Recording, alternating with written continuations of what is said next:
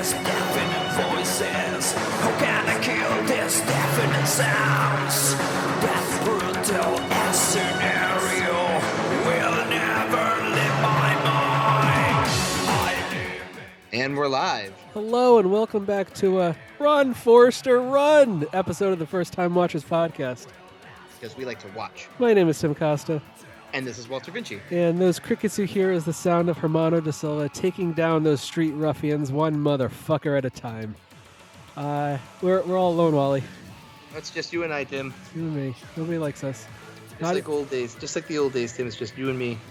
I don't know what that means. What does that mean? Before I got replaced by Brendan. Oh, absolutely. Yes. Oh, you got me all excited and flustered right now. Well, Podcat's here. He's chilling. The Podcat. That's very good. Hey, if people don't know, Wally has a cat. We call it the Podcat. Yes, because he always wants to sit on my lap while we're doing the show. Did he watch the movie with you? Yes, he does actually. Do you think that he can comment on the movie? Yeah, he did actually. Oh, okay, good. We'll get into that. Moving on, what we like to do on the FTW podcast is find a movie that none of us have seen, watch together, and then discuss. These movies could be new, they could be old, or something that's on all of our lists of shame. And if you'd like to send feedback, remember you can email us at firsttimewatchers@gmail.com.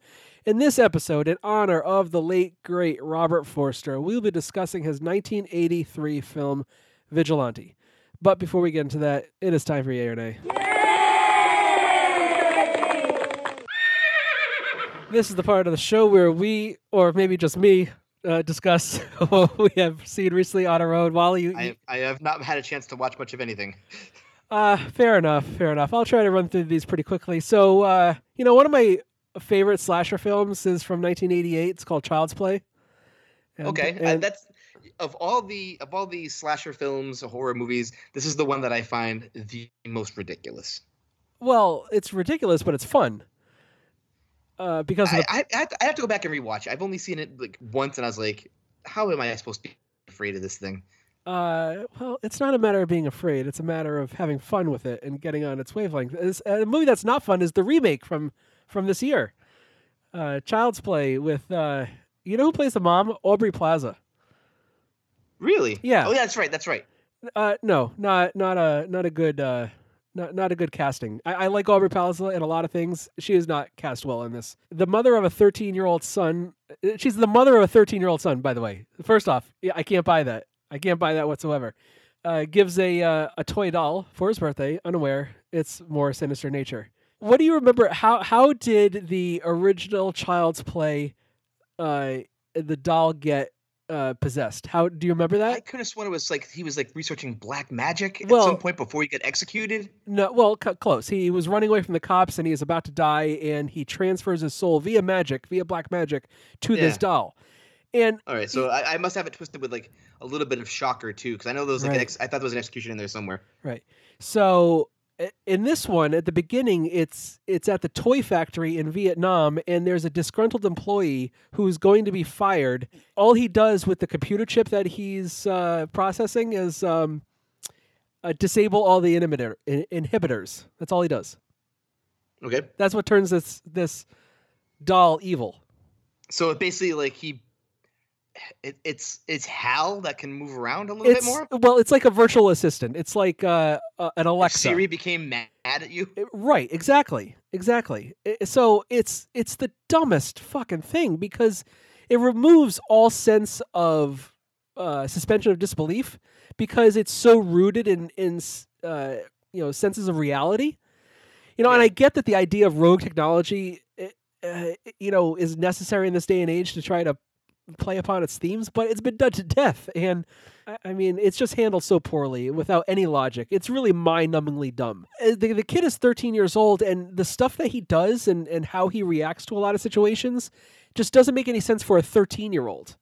And the tone is all over the place. Are you horror? Are you comedy? Are you horror comedy? It can't pick a lane. It's bad. I didn't like it. I thought I was going to have fun with it. Apparently, a lot of other people have had fun with this movie. I did not have fun with this movie. And it's not rooted in my nostalgia because as soon as you take away any kind of relationship to the original movie, also, the way they get to Chucky is naming the doll Chucky is so piss poor. it's not even the original doll's name. It's a little Acronym? no, it's a little buddy doll, and you can name it yourself because it's a smart home assistant type of thing. Oh, I see. And you can name it. And the thing is, this doll is like slightly malfunctioning at the beginning, and it doesn't hear the name or whatever Andy says correctly, and whatever he says sounds nothing like Chucky. So then the doll says Chucky, and Andy's like, "No, I didn't say that. I didn't say that at all. It doesn't even sound like what I said." So he says, "I'm Chucky," and I'm like, "What the fuck?"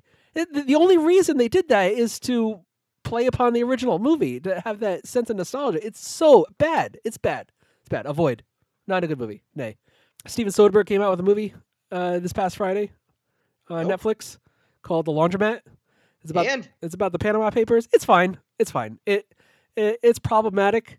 It tries to be The Big Short-esque, and it does it okay with Antonio Banderas and Gary Oldman talking to the camera.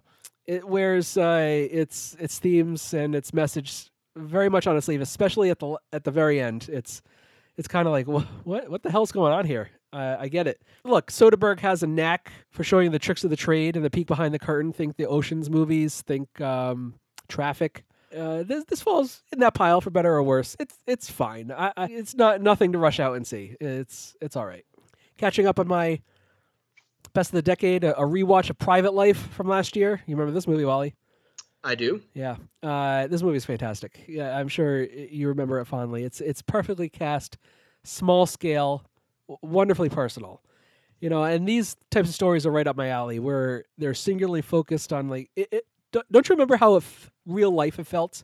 Like, yes, I remember this is one of those movies. I can't remember if I saw this after we get out of our top 10, if it managed to make it into my top. I feel like I saw it afterwards and went, no, son of a bitch, I wish I saw this earlier. I remember doing our top 10, and when I mentioned it, you were like, oh, damn it, I wish I had remembered that, and I would have included it in my top 5 or 10. So you had seen it before. Absolutely would have made it in there. I loved this movie when I saw it. I was like, holy shit. Catherine Hahn was robbed of an Oscar nomination. She is so good in this movie.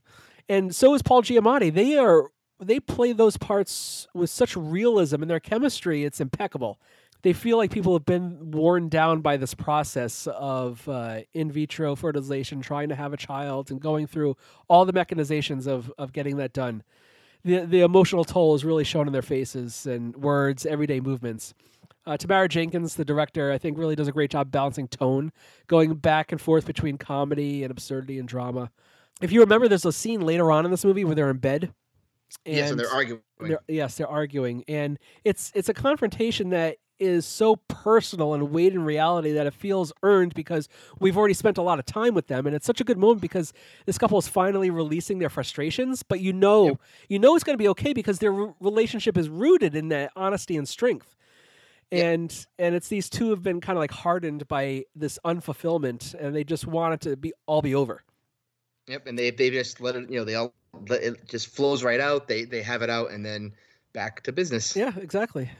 So yes, it is one of the better films of the decade. It will probably make my top 20 or 25. It's a really good movie. It's streaming on Netflix. It's real easy to watch. But Tim's pick of the week was a movie that was released earlier this year, starring Jesse Eisenberg, called The Art of Self-Defense. And are you familiar with this movie? I don't think I've even heard of this movie. Well, it's directed by Riley Stearns. I'm not sure what Riley has directed before, but the plot is after being attacked on the street, a young man enlists at a local dojo led by a charismatic and mysterious sensei in an effort to learn how to defend himself from future threats. The obvious comparison a lot of people have done is to point to Fight Club. Okay. But what I think The Art of Self-Defense does is take everything Joker wanted to be and laughs in its face. The themes of that are so obvious and hit you over the head with a hammer in Joker is a bit more subtle and especially a lot more focused in The Art of Self-Defense. It's, I think, a really good satire and a bit of a deconstruction of masculinity. There's ideas of hierarchy with the people in the self-defense class, the karate class, and the sensei, of course, and represented in multiple ways. It shows kind of various, sometimes psychopathic ways to emote.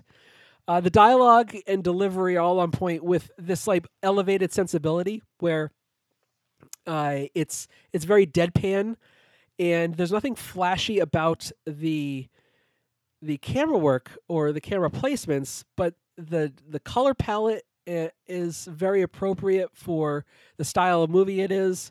The way the actors deliver their lines is very appropriate. It's just offbeat enough, but not so much so that it's annoying. Eisenberg, I think, is perfectly cast as a self-aware beta male who has always been a second-class citizen in everyone's eyes, and he finds a way out of his state in life, and he finally escapes after beatings physically and emotionally.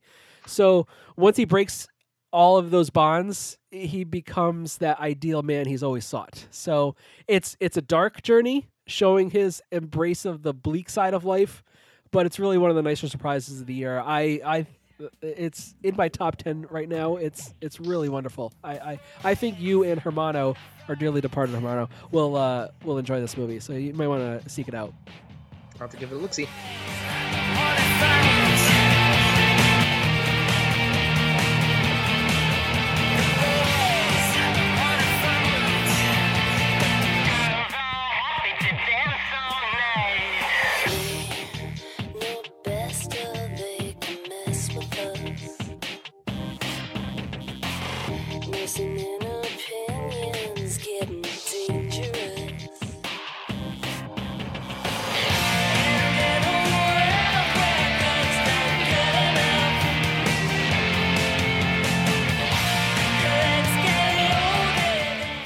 Well, that was short-lived.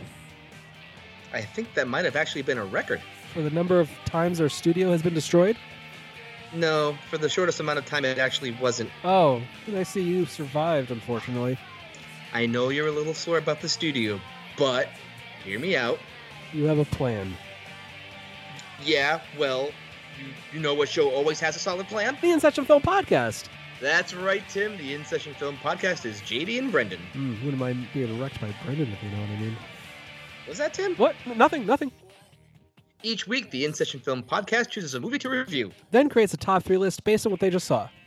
And this week, the In Session Film Podcast is reviewing Taika Waititi's latest, Jojo Rabbit. And they continue their deep dive into Ingmar Bergman's filmography with Wild Strawberries. You can find their show on Apple Podcasts by searching for, you guessed it, the In Session Film Podcast. Or on the web at InSessionFilm.com. So if you're in the mood for more great movie reviews and discussion, then check out the In Session Film Podcast on Apple Podcasts. Or on the web at InSessionFilm.com. Okay, Walter, what is this grandiose plan of yours now?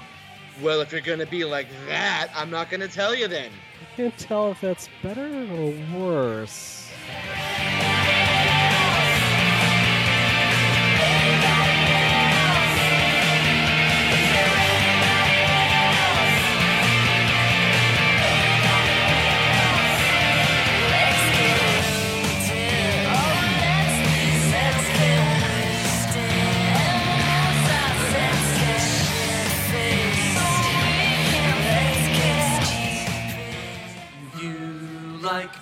Movie podcast hosted by inebriated people. That's Kai with the cracking voice and Heather's touched by evil. One thinks he's Spider-Man, the other is a ninja. It's the Man I Love Film podcast, it's the Milfcast. Hey everybody, I'm Kai. And I'm Heather. And we are the hosts of Milfcast, the Man I Love Films podcast, the unofficial official podcast of ManILoveFilms.com. This is the podcast where we like to talk about what we've been watching, talk about movies, but mainly we just like to drink, be silly, and play a whole bunch of games. So we think every other week you should grab a drink, snuggle up, and let us make sweet love to your ears. Otherwise, we'll make sweet love to your couch. So come and find us on iTunes. Just search for Milfcast.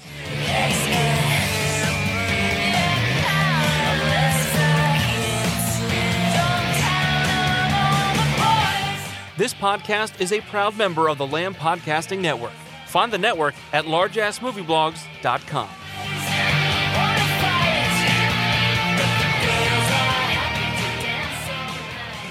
Okay, let's talk about Vigilante. When I was a kid, I could sleep with the windows open. I wonder what happened to that. We let it get away from us, Eddie.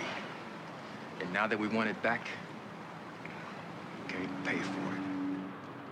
This thing's turning my guts.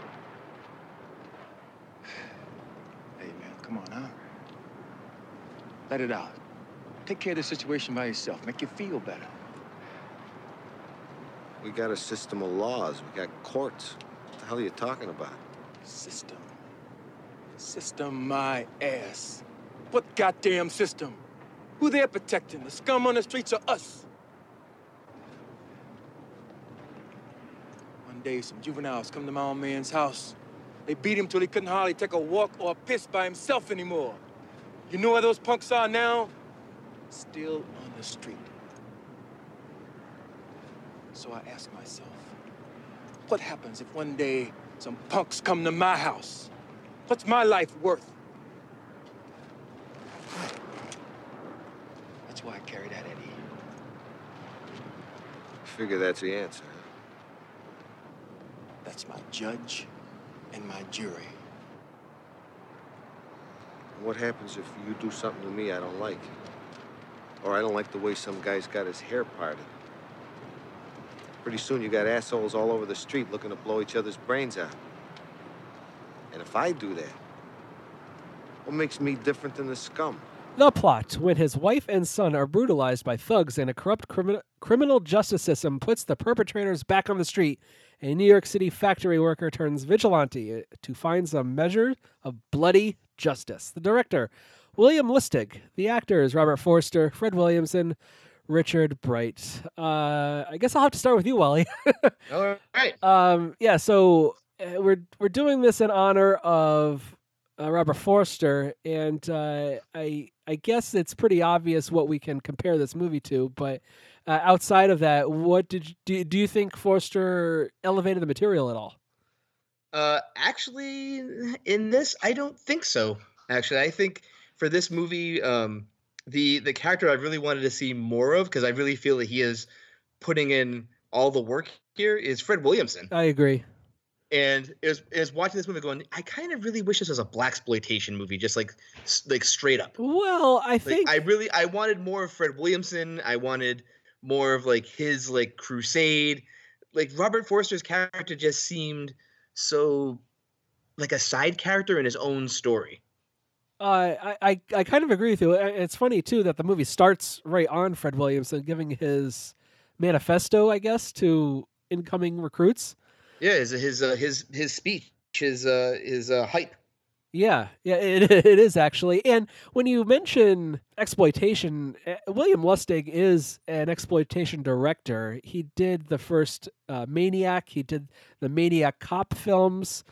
And I think Hit List and Relentless fall in the vigilante type of role of mold of movies. So I think his forte, is in the exploitation genre. I would assume even coming back out of movies called Hot Honey and The Violation of Claudia, which he was a producer back in 77 and 78.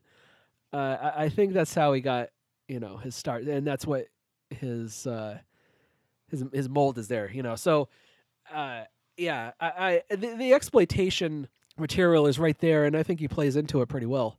Yeah, well, what did you think once Robert Forster came on here? Do you think that he changed as the movie went along with his character and his character? No, I don't think so. I think this shows a lot of flaws in William Lustig's just directional skills. I think this movie is poorly paced. It's slow. It gets really dull and boring for what's supposed to be a revenge exploitation type movie. It's shot incredibly poorly. And you think so? Yes. That chase scene at the end is one of the, like, you have so much distance between cars, there's no tension. Half of the reason why you watch a car chase is you want that adrenaline rush. You want to be on the edge of your seat. Like, how are we going to get through this? Like, how are we going to catch up to this guy? Like, are we going to wreck? Is he going to get away? And the way that chase is shot just in itself, the cars are so far apart and not doing anything interesting at all. There's nothing to it. I see what you mean. Maybe that is an editing problem in terms of trying to heighten the tension there. I think when you look at the stock of the film and the actual look of how it looks visually, I think it's a good looking film. I watched this on Prime, and I think the transfer is quite stunning, to be honest with you. I would never have guessed that this movie would have been made at this time period, because I think it looks so good. I'm so used to watching films of this ilk that just don't have good film stock, and the camera moves around a lot more. I think there's a lot of good tracking shots and still shots where the camera doesn't bounce around a lot. So I think visually it's fine. I'm sure that let's get the elephant out of the room now. Like comparing this to another movie that is also similarly paced, but I think probably better than this, which is Death Wish. Interesting. I'm not sure that Death Wish is any better or worse than this movie. I think Death Wish is at least somewhat better than this by a little bit. I think the problem is in the fact that Robert Forster, comparatively to like Charles Bronson, don't really emote the change. I agree with you. There is a bit of angry acting at one point. When we get into spoilers, there's a scene at the end of the movie where there's supposed to be a finish to an arc, and I'm like, well, I'm not sure I see this right here. I can even compare this to another movie that I really like. If you've ever seen The Brave One with Jodie Foster. No, I haven't seen that yet. Well, it's in a similar ilk like this. She's going on revenge, but Jodie Foster in that movie, you can see the change in her, like as she goes throughout the movie, and especially at the climactic scene at the end. There, it's a really, I think, really well put together, well acted scene with someone who is looking to lash out at the thing that hurt her. I think it's pretty obvious that Jodie Foster is a better actor anyways than Charles Bronson and Robert Forster. Yes, I will also put that out there too. She certainly is. But I mean, I've seen a lot of like revenge style movies, and that's kind of in my wheelhouse. So that's why I feel like this just feels flat overall to me. I do find it interesting that it isn't like the start of a vigilante group, that these vigilantes are already working the streets that Forster decides to utilize once his child is killed.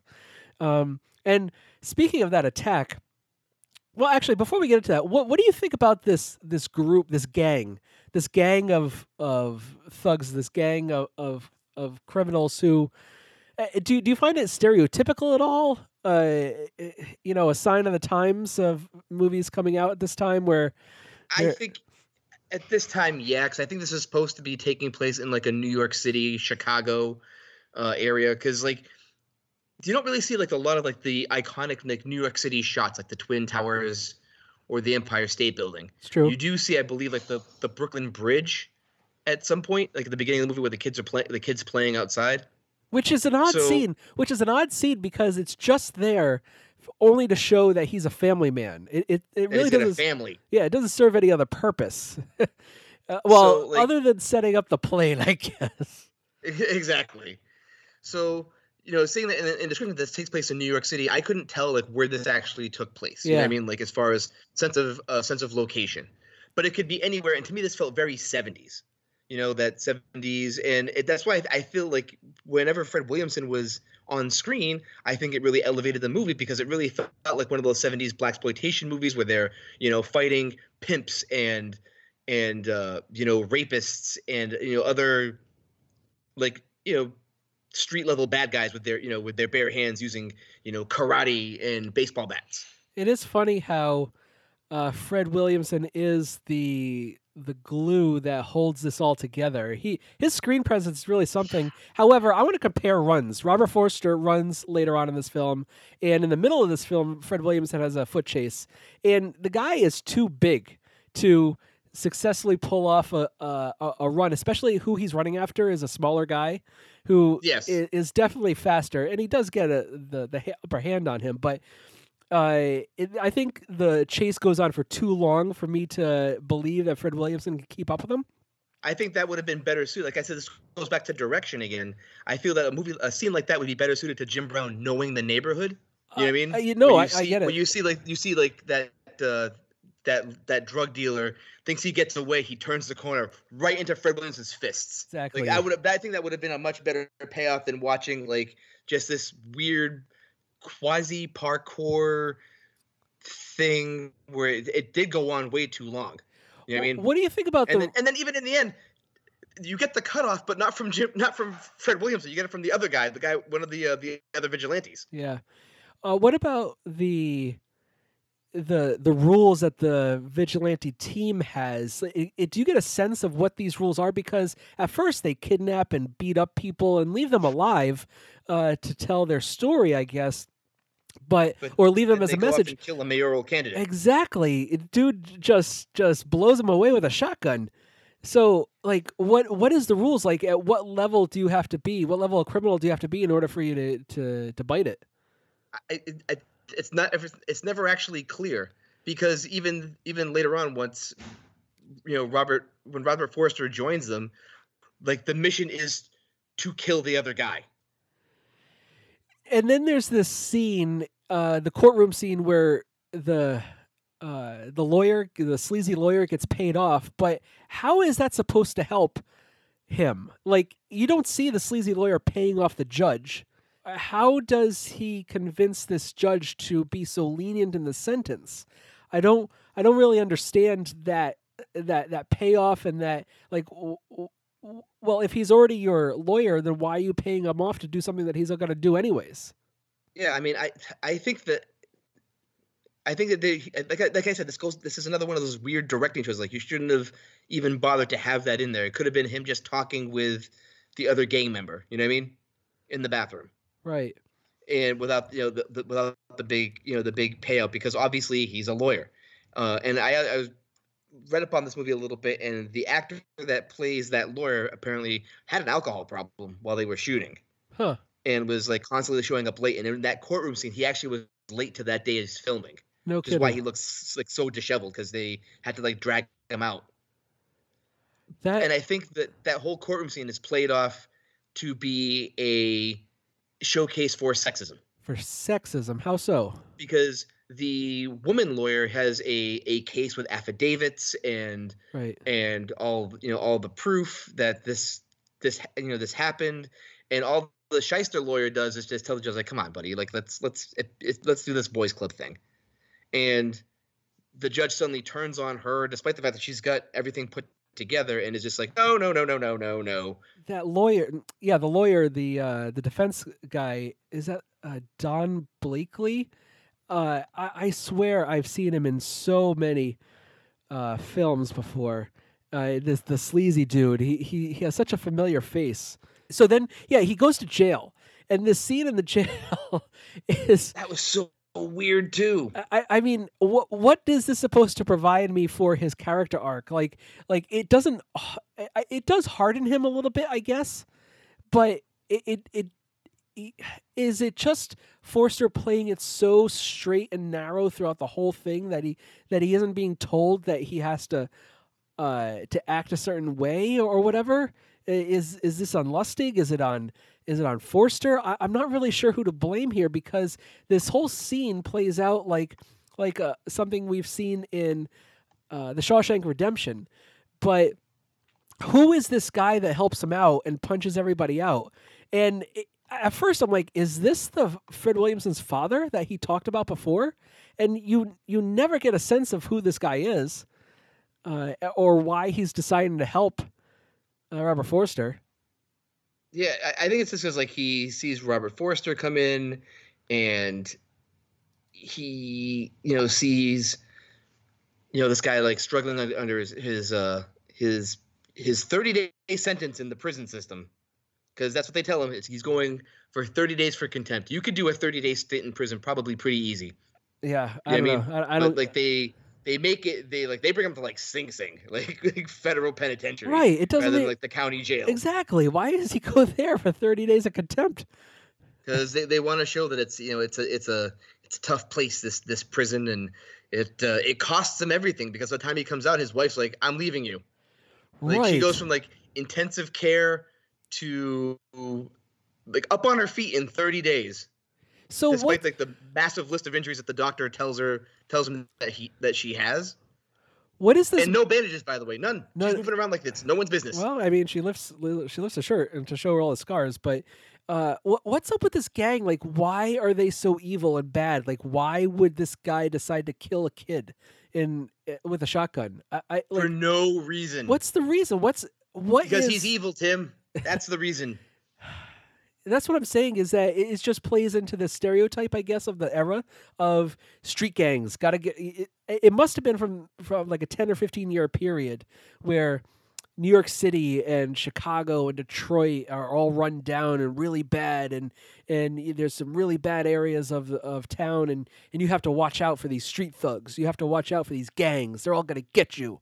Watch out. It plays into that too, because I remember hearing all these stories about like crime in New York and sure.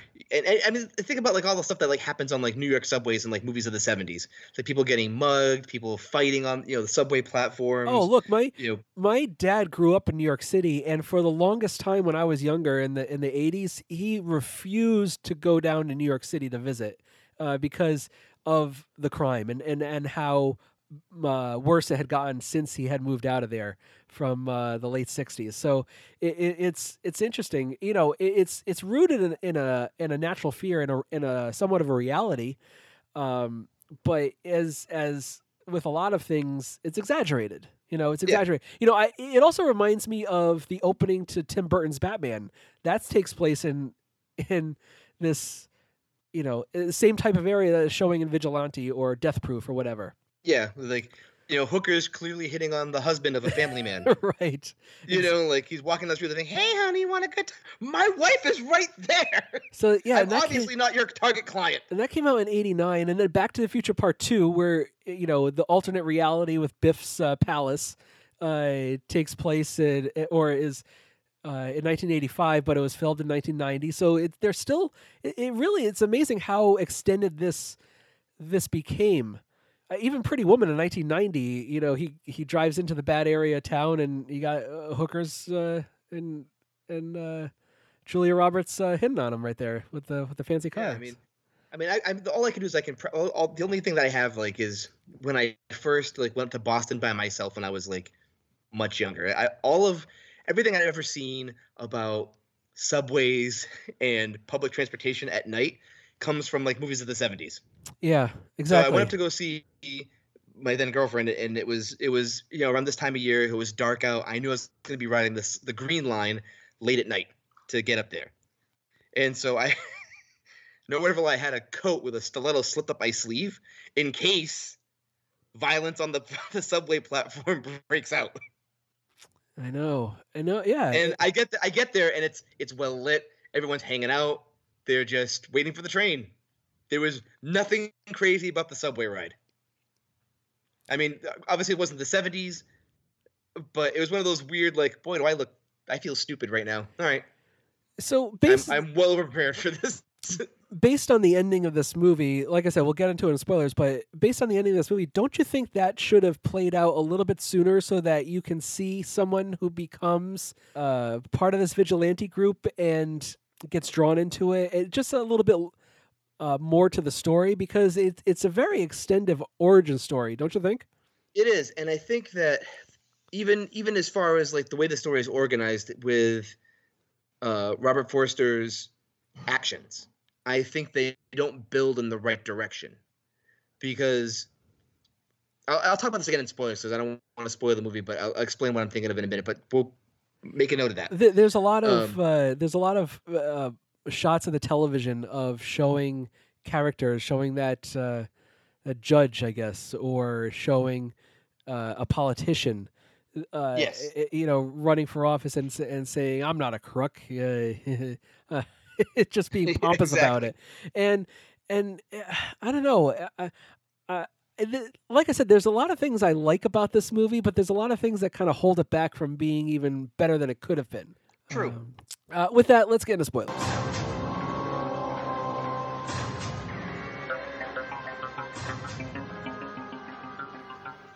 So the ending of this movie is, I guess, after his wife leaves him, he essentially goes to Fred Williamson and says, "Yeah, I'm part of your group."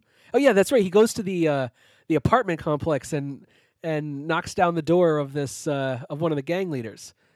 Yes, and shoots Rico dead. Right.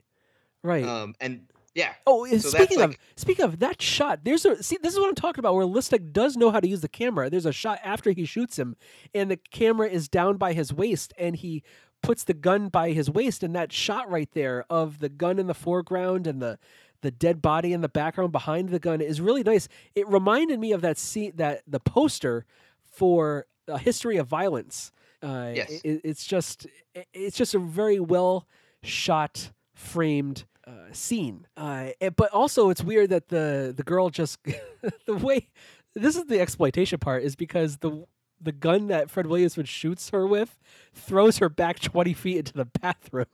Yeah, apparently when they did that stunt too, the woman who is on the cables, apparently it yanked her back a lot harder than they expected her to be yanked back. Really? Yes, like it surprised everybody actually. They're like, oh shit!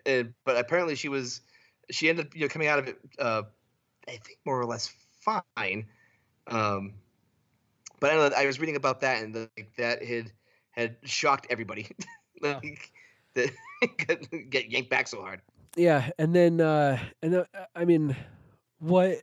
How does he find the? Oh, that's right. He just happens to bump into this guy on the street. On the street. Yep. I mean, come on. You can't be a little bit more. It's a little bit lazy script writing, isn't it? It is lazy script writing. It's also, I mean, in the progression of things, like it goes kind of against what like the usual progression. Like you'd have maybe he chases the guy who killed his son and like chases him off that platform in the that quarry, that gravel pit. Right. And then he should progress like, okay, I've killed once, like have some sort of like upsetness over it, some sort of remorse, like am I really like this killer? Like even like in like Death Wish, after Charles Bronson kills his first mugger, he throws up. Like he like runs away right. and is just like overcome and just starts heaving because like he just did something he never thought he was going to do. Right. I agree. You know, and then later on he goes into Rico's apartment and shoots him dead because now there's another witness there. You know what I mean? He's getting less of it. And then like, how does he know how to build a bomb? Like, I know he like works with like machines. I guess. But well, maybe, I mean, like, the welders that he knows like have some like tanks that they can give him. I'm willing to look over that. That doesn't bother me at all, to be honest. But I mean, even then, like the villain who kills his kid just does it to be evil. Like he like the kid's hiding behind like the window and he's like, "See you later, sucker." I'm like, "What? Holy shit!" But and the way that, all right, that's one of the crazier shots in this is the fact that they used like some sort of like chunky mush to throw out the window. If you saw that on TV. I did. Like I was like, they just blew that poor kid apart. I know. It's look, once you go to that level, I'm like, okay, whatever, whatever. But yeah, first off, there's a very brief scene of Robert Forster running. I gotta say, the dude has a great run. He's no Tom Cruise, but yeah. He reminded me of Tom Cruise. There's a little bit of Tom Cruise in there.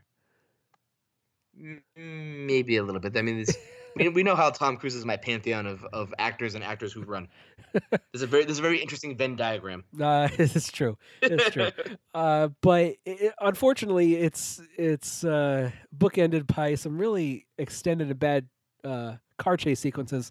When he gets him to the top of the gravel pit machinery or whatever and throws him off, I'm like, well, where's the emotion? Where it never felt like there was some sort of redemption or any kind of vindication is what I should say for getting this last guy who did this. And maybe that's the point. Maybe that's the point to say, hey, it's never worth it in the end because nothing can.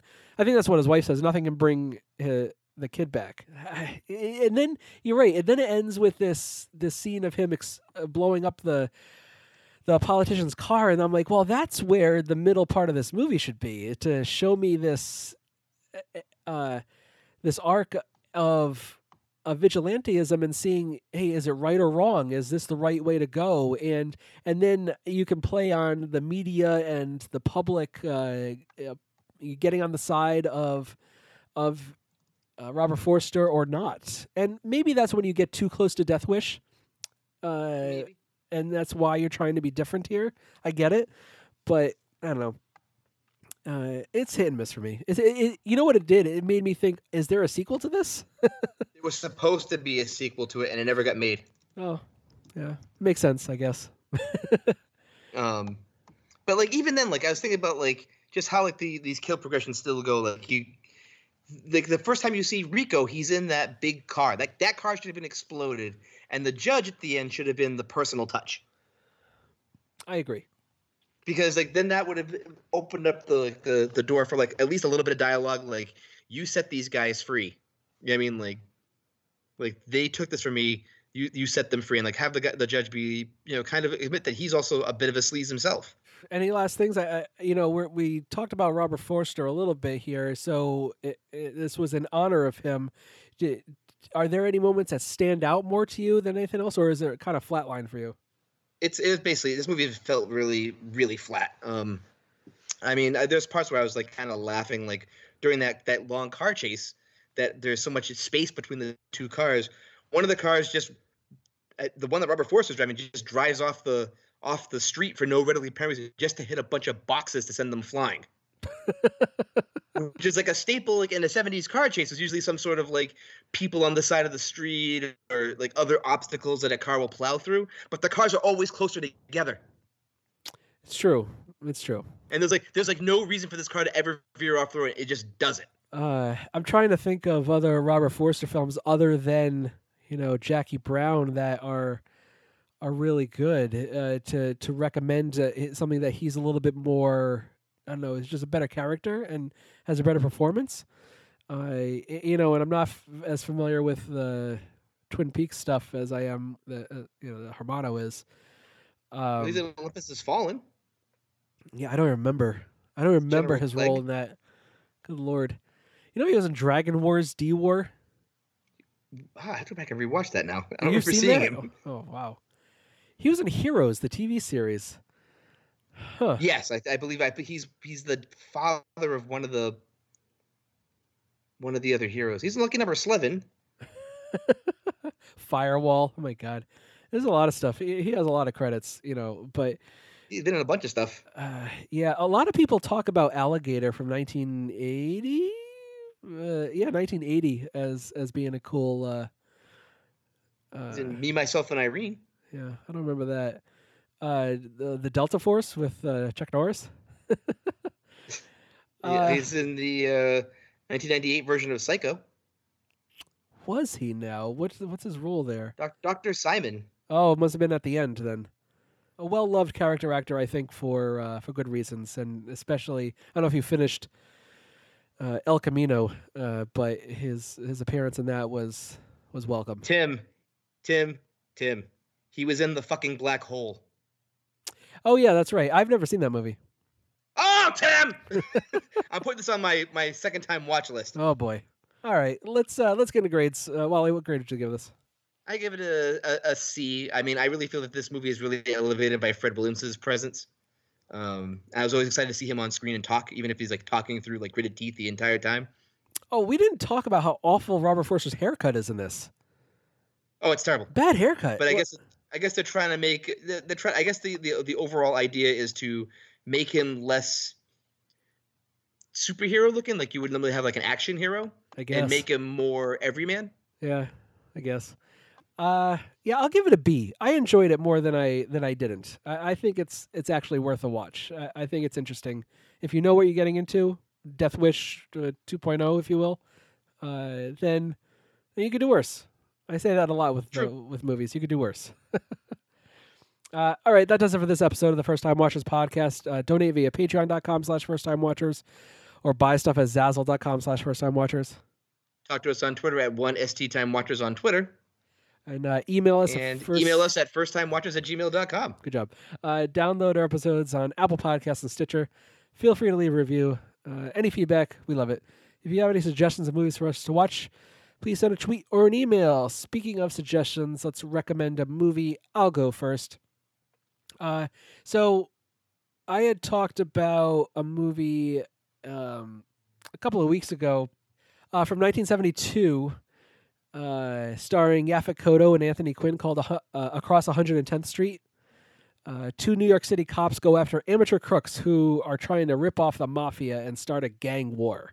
So there's similar material going on in this movie than Vigilante, but it's all rooted in corruption and the grime of these criminals, and even the good guys are doing bad stuff, except for Yafakoto. Yafakoto is the only guy who plays it straight. But there's also racism in there, and dirty cops, and crooked pimps, and everybody's dirty and grimy, and it's a good movie. It's a lot of fun. It's really interesting, and has a song that slaps, a theme song that slaps. Wally. All right, so you're wondering where you've seen the sleazy lawyer, and he was in Rocky.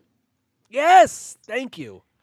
And in another movie, which I did not like when I first watched it, but a subsequent watch made me go out and buy it on Blu-ray when it came out, because he's also in a little movie by William Friedkin that came out in 1977 called Sorcerer. Yes. Plays the character of Spider. Wow.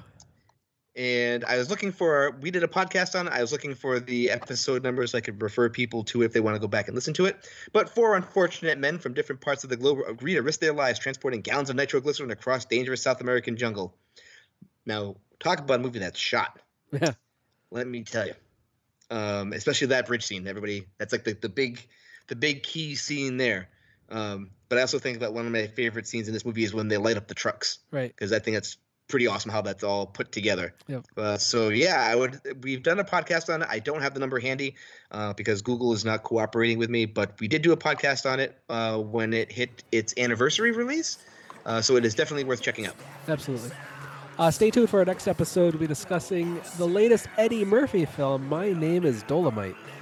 And that's the First Time Watchers podcast because we like to watch.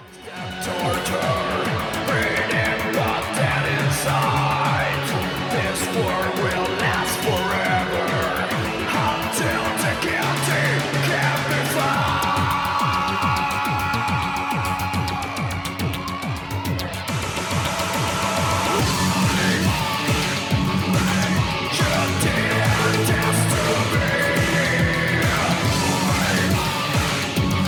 I can't do anything.